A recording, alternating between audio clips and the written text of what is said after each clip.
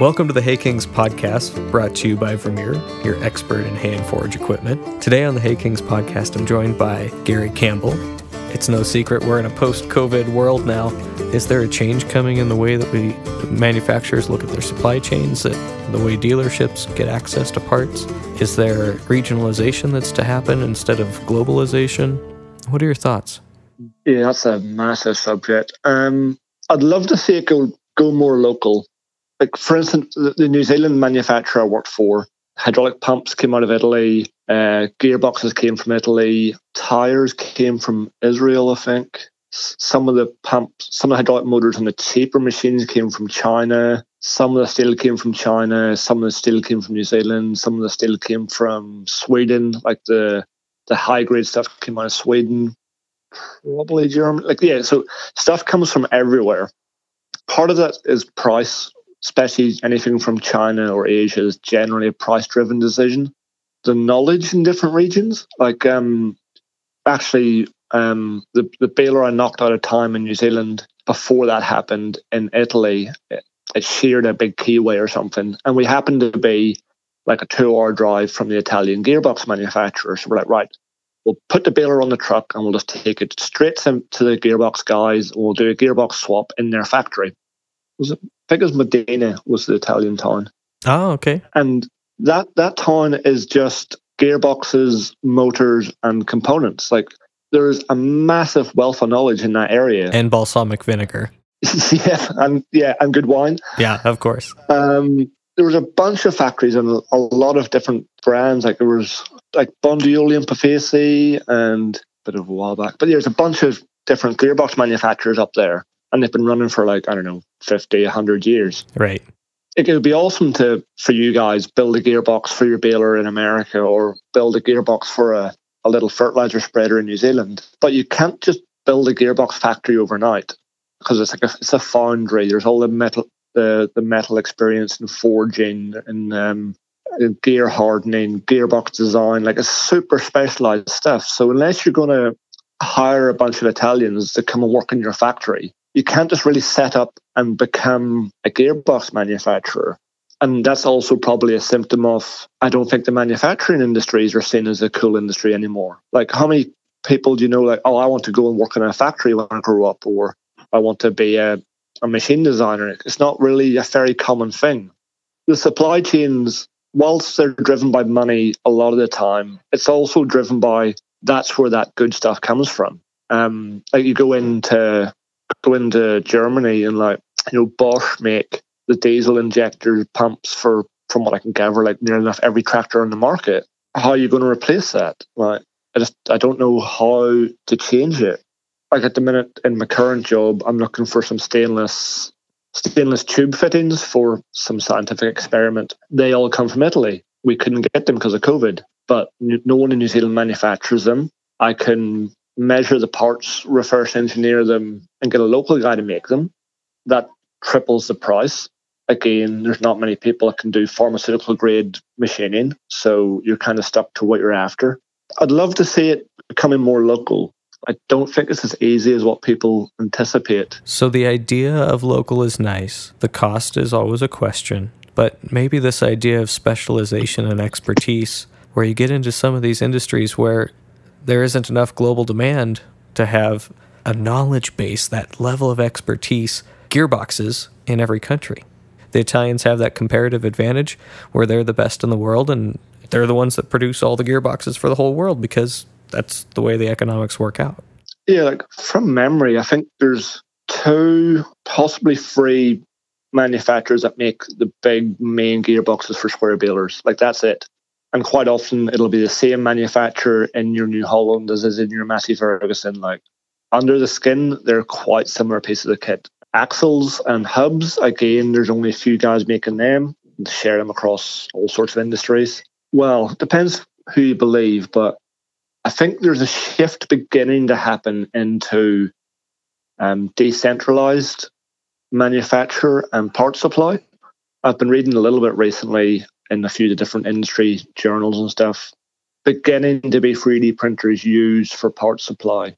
I'm still a little bit on the fence for 3D printers, because I've used them a few times for prototype parts and componentry. And I'm of the view that a 3D printer should be used if it can do something better than an existing machine. So like you can 3D print geometry that you couldn't make on a lathe. So in that case, it's better. But there's a few guys who are starting to use them in dealerships for parts. Maybe a German or a Scandinavian bus manufacturer. And they're going like some of the plastic trim in the bus, we sell 2 of those parts a year. It's injection molded. Yeah. It's a very expensive mold cost. The setup costs for 2 pieces. Setup cost is phenomenal. But we can 3D print it and it's like 99% as good. You'd never use the 3D printer in the production sense, but to have it in the back of the storeroom when some random bus operator needs a spare part, you can print it out there and then. So I think that might start becoming more commonplace. What I just heard you say is we have a new technology that's going to allow us to decentralize some of our production. It's heading that way. I don't think we're there just yet, but it's definitely coming. Like I was at a conference last year about 3D printing here in New Zealand, and I held a satellite engine in my hand that got pumped out of a 3D printer. So like the capability is there, the potential is there to do it. It's just whether or not the manufacturers want to let go of that stuff too, because once you start putting the CAD files out into the public domain, you no longer control it, so you're losing your IP, and then also because 3D printing is such a new technology, it's very hard to guarantee it. The engineering community knows if you take a big bit of billet steel and you water jet it into a rough gear shape, machine it, and punch a keyway into it, it's going to have a certain strength characteristic. But we're not really sure to a really confident level 3D printed metal gear would work because it's got different internal grain structures, blah blah blah. So it's coming, but like we're still like not sure yet. So first of all, metallurgy is still a science. Second, there's variability in the durability of these components. Yeah, and that variability is hard to ensure. And then losing IP is a big deal. That's how a manufacturer makes money, is to continue to develop new IP, and without new intellectual property, IP, you don't have anything. Once the patent expires, you have copycats and your profitability goes out the window. Yeah, I've had a conversation before around actually not patenting a piece of equipment, because if you patent it, it's written down, it's in black and white what you've done. If you don't patent it, good luck working it out. Some serious stuff where it can't be reverse engineered. Sometimes there's just just little tiny things you wouldn't think about, like maybe an orifice in a hydraulic hose causes a back pressure spike, which makes a valve work a certain way, or the guys on the shop floor worked out how to make something a certain way that's actually really difficult to make, that without doing you can't make that machine do its thing. So I guess the other thing with like supply chain stuff, like there is potential. I mean, people have been talking about it for a long time and it hasn't turned up yet, but I think automation is coming. The ag machinery industry that we see today, if it goes full autonomous, it's going to be completely different. Like the Fendt guys are working on a quad bike size swarm tractors that will have like 50 tractors going and planting. Actually, my old university just finished a project last year where they grew a hectare of barley from start to finish, seeding, like cultivation, seeding, fertilizer spraying, harvest, and a hectare of barley, and no one actually entered that field. Like it was fenced off, it was fully autonomous. So, and it was with all off-the-shelf componentry, just to prove that it's doable. If that kicks off, then we're probably going to be using very different equipment compared to what we're using nowadays.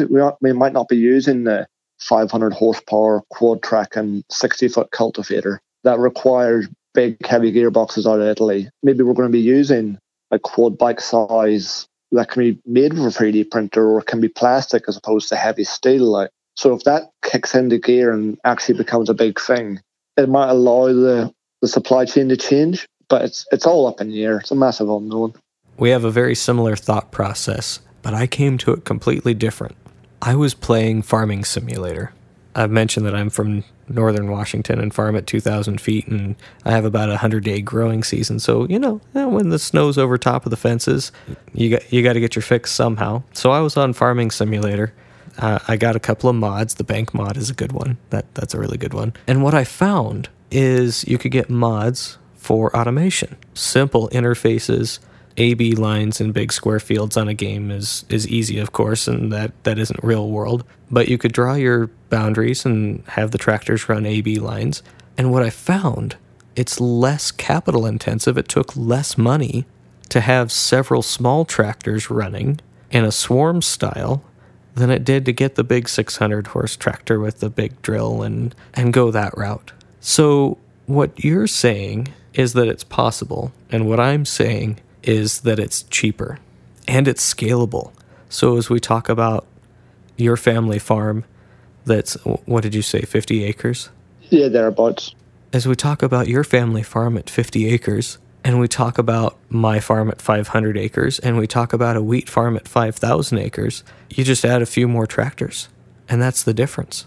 Yeah, same base unit, just buy 10 of them or 100 of them, just scale it. Yeah, absolutely. And I 100% think that that's the way everything's going to go. In the game, there were grain carts, and you could automate that grain cart to go chase down the combine once it hit 70% full. Once the grain tank and the combine hit 70% full, it triggered the robot to run out and unload the tractor or unload the combine and then come back and fill the semi sitting along the road. That's reality. Yeah, like I think, is it Kins is the big grain bin guys in Aussie? Yeah. And they've got an 8 Series John Deere that would say jury rigged with off-the-shelf components, and it's slaving to a combine by itself. I think it was Cat or Volvo, I can't remember who it was. It was one of the big mining players. They've just hit their 2 billionth ton of autonomous mining in one of their test mines. Like it's happening.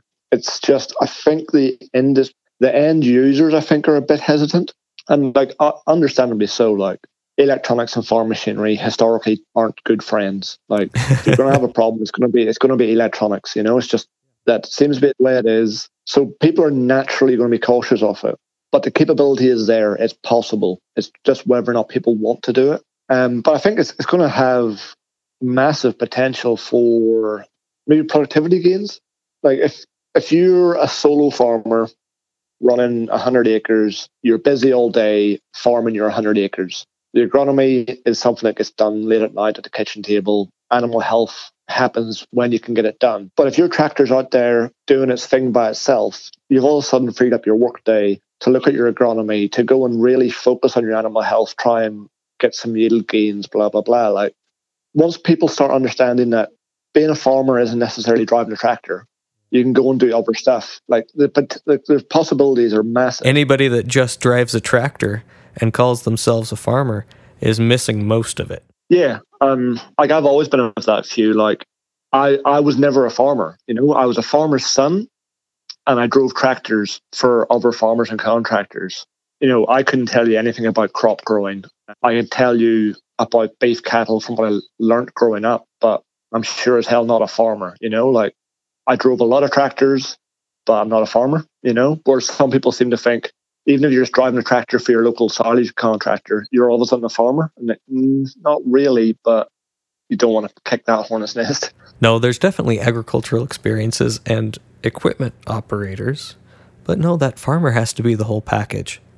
You have to know the dirt, you have to know the crops, you have to know the weather, you have to know the equipment, you have to know finance, you have to know a lawyer, a bookkeeper. You have to have a team around you to make those things happen, because all the things you really need to know to make a go of farming, it's almost impossible for one person. But to your point, I just upgraded from a 12-foot sickle swather to a 14-foot mower conditioner, self-propelled. That's a tremendous gain in productivity. Tremendous gain. I'm still a small time. I'm no king by any stretch of anyone's imagination.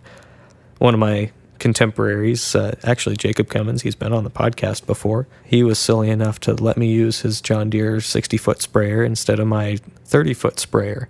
And what I've found is that I have time to do things like podcasts and not just live on that tractor, killing myself trying to get it all done. Yeah, and in certain markets, drivers are cheap. They'll just have someone out there working 100 hours a week rather than investing in the bigger machine to lower travel speeds, and they cover the ground twice as fast to go and do something else. But yeah, it's a pretty big subject to get into. Yeah, like my partner runs her own business, and like e-commerce completely removed from farm. She's a dairy farm girl herself, but yeah, she's in e-commerce now, and she's been going for 2 years, and the biggest learning that's happened in the past month or so is working out how to spend time on the business, not in the business. And I think a lot of farmers are stuck in that mentality. Like, they think if they're out there doing 100 hours a week in the rain, coming home absolutely smashed, they've done a big week's work. And you have, like, you've done a week's work. But if you could work smarter or buy a new bit of machinery to make that 50 hours a week, you can then focus on the business rather than being in the business. And I think agriculture, as well as from my experience, it's a very conservative industry. Because I dabbled in sales for a little bit before I worked out that I'm not a salesman. If you get a new machine to the market, if you could get one person in an area to take it up and show that it would work, then other people would follow suit. But getting that first one in was really difficult. Yeah, I feel like the ag industry or the rural industry is a bit more conservative. Like, people aren't making really risky moves or try something different, doing what's always been done. And maybe that's because, you know, farms will go through generations. So granddad did it that way and dad did it that way. So why would I not do it that way? So that's a few problems with that. But I mean, the answer to that question is because GPS exists, because 3D printers exist, because the world's different. Yeah, 100%. Like, there's so many productivity gains to be had with the machinery these days. But then even, I guess, it comes back to people are busy. Like, number of times I've brought a new machine out to someone or gone to set up a field test or do a new machine setup, and the people quite often like get dropped off by a dealership, and you don't get there for a few days. So they've had a few days to play with themselves, and they're not using half the features. They're not using it correctly because they just hook it up, plug the PTO shaft on, hit go, and just start baling. Whereas you turn up and go, hey, have you set up the pressure correctly? Have you checked the knotters are working? Like, a number of different things. But no, I've been busy baling. It's like, well, if you spent half a day reading the manual, you'd all of a sudden unlock all of these other improvements, you know? Yeah. No, I set my swather operator down with the manual last night, and I said, you have to read it. I'm Tom Swin, and I switched to the Vermeer TM1410 trailed mower. The biggest impact is capacity. We're just getting more hay mowed. It's hard not to be impressed by 20-foot mowing and how much you can get mowed in a couple of hours. We went from 5 acres an hour to 12, 14 acres an hour real easily with this. And that's why I switched to the Vermeer TM1410 trailed mower. Hear the full story at makinghay.com/haykings. Yeah, I that would probably be the biggest piece of advice I could give to any machine operator is to read the manual. It's like a window into the designer's head. It's like, this is what the guy who made this machine wants it to do. This is what he envisaged it could do. This is the setting you should change to radically change the behavior. But often these get tossed in the back of the cab and never seen again. Something as simple as header float pressure. That was one of the really key things that I need to teach my operators is that header float pressure and how fast we're going to wear out my skid plates. Yeah, because it's just like pushing it into the dirt. Absolutely. And you just set it, and it's a simple thing to do, but and having the awareness, and that's probably exactly analogous to setting up the pressure on the baler or getting the isobus set up for the baler to tell the tractor how fast to drive and all of those kind of thought processes. Yeah, there's just so many different little features in a machine these days that I don't think I've ever read a machine manual and not or come across something that will make my day easier. Even if it's like how to change a blade, you're like, oh, if I do it that way, it's way easier. Or yeah. How to pull out a blade drawer, or all sorts of things. Could I get your thoughts on what TJ Steele is doing? My first thought is honestly jealousy. Like, I look at what he's building, I'm like, that is cool stuff. That's the stuff that I would love to have built when I was doing design or field testing. Like, it looks like it's bulletproof. It looks like it's built for purpose. It's epic, but it only works for him, I guess, or people like him. Like, I've looked at a little bit what he's doing. chopping corn stalk and baling it for the feedlots in Texas, right? I can't think of anywhere else that's going to have that appetite for capacity. And I don't know, the closest comparable machine to his self-propelled swather would be the Krone Big M, or maybe the Claas Cougar, which I think is discontinued, the big 5 more one. So like the Krone Big M has got a very big uptake in Ireland, but it's got to fit down Irish roads. It's got to fit on a European rail network for transport from the factory to the dealership.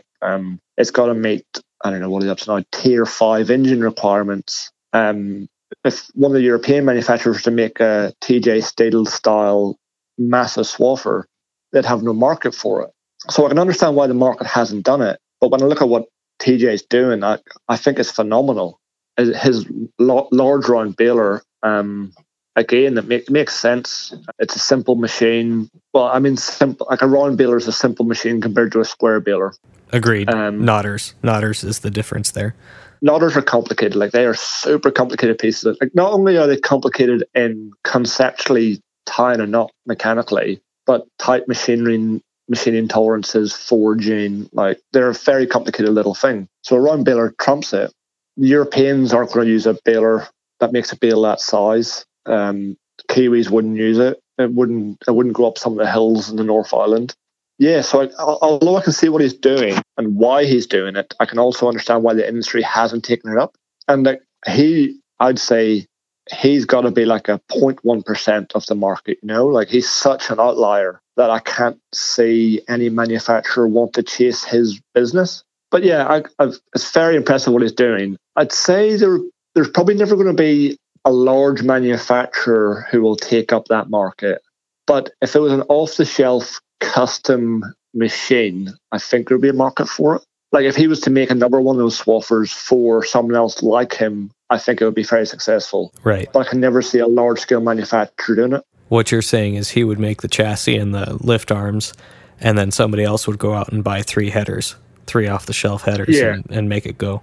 But then also, I've never really given it a lot of thought, but I don't really understand why the American market in particular runs the self-propelled swather when Europe, Australia, New Zealand are all running like 350 horsepower tractors with triple mowers.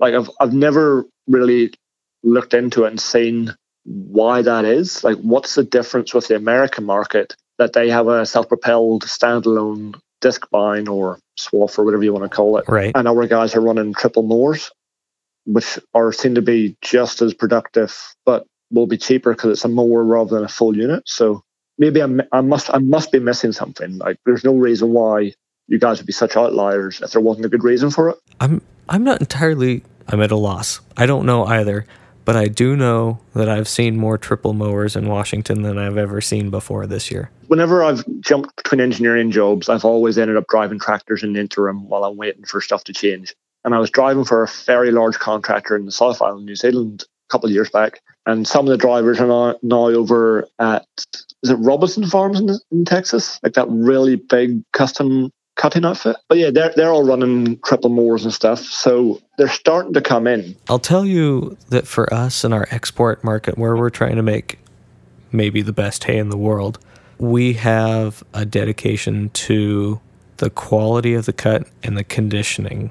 I know we have very large producers in Central Washington, the kind of guys that are doing 30,000 tons a year, and they've gone from 14-foot headers, they went from 12 to 14 to 16 and back to 14, and now they're running 12-foot headers again because they can get a faster dry down and a better product. And I know and I know that they switch out their conditioner rollers every year, so they get the optimum crimp, so they get that fast dry down that they have to make that super high quality hay. So maybe there's something to be said for that particular header width. I don't know.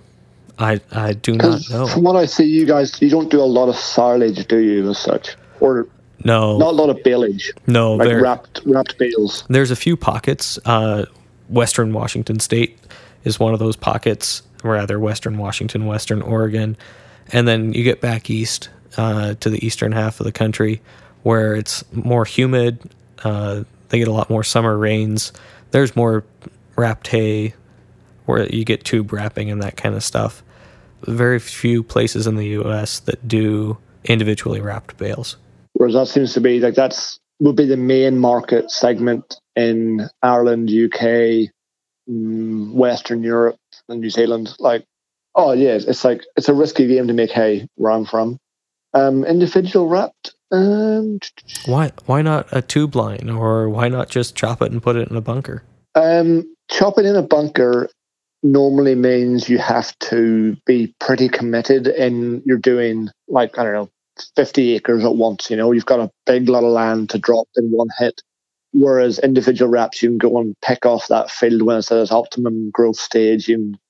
It's a lot more flexible, so you can get bits and pieces done. Labor, like if you run a combination baler wrapper, you can have one guy go out and mow it. He can come back to the yard, hook up the baler, go and bale it. Tube wrapping, you've got to have a baler, a trailer, a loader to pick it up, take it to the stack site, put it into the tube wrapper, have someone run the tube wrapper. But yeah, there's quite a big pocket of that in Canterbury, so South Island, New Zealand. There's quite a lot of tube wrapping down there because they'll do a tube wrap down inside of a fence line, so they can put 100 bales in that end of the farm and 100 bales over here for when the herd of cows is over that end. So with flexibility that way. I know in Ireland, field conditions, when it's wet, you can get a baler wrapper onto the field before you get a chopper on the field, or steeper stuff. That's a bit of thing to do with that. Yeah, choppers and tipper wagons on steep hills are not fun. No. It's a rather daring endeavor. But the Kiwis push them into some crazy places. I thought Sweden and Italy was steep, and then I came down here, and the guys here are just on another level. Thank you so much for joining me. No, thanks for having me, John. It's been cool.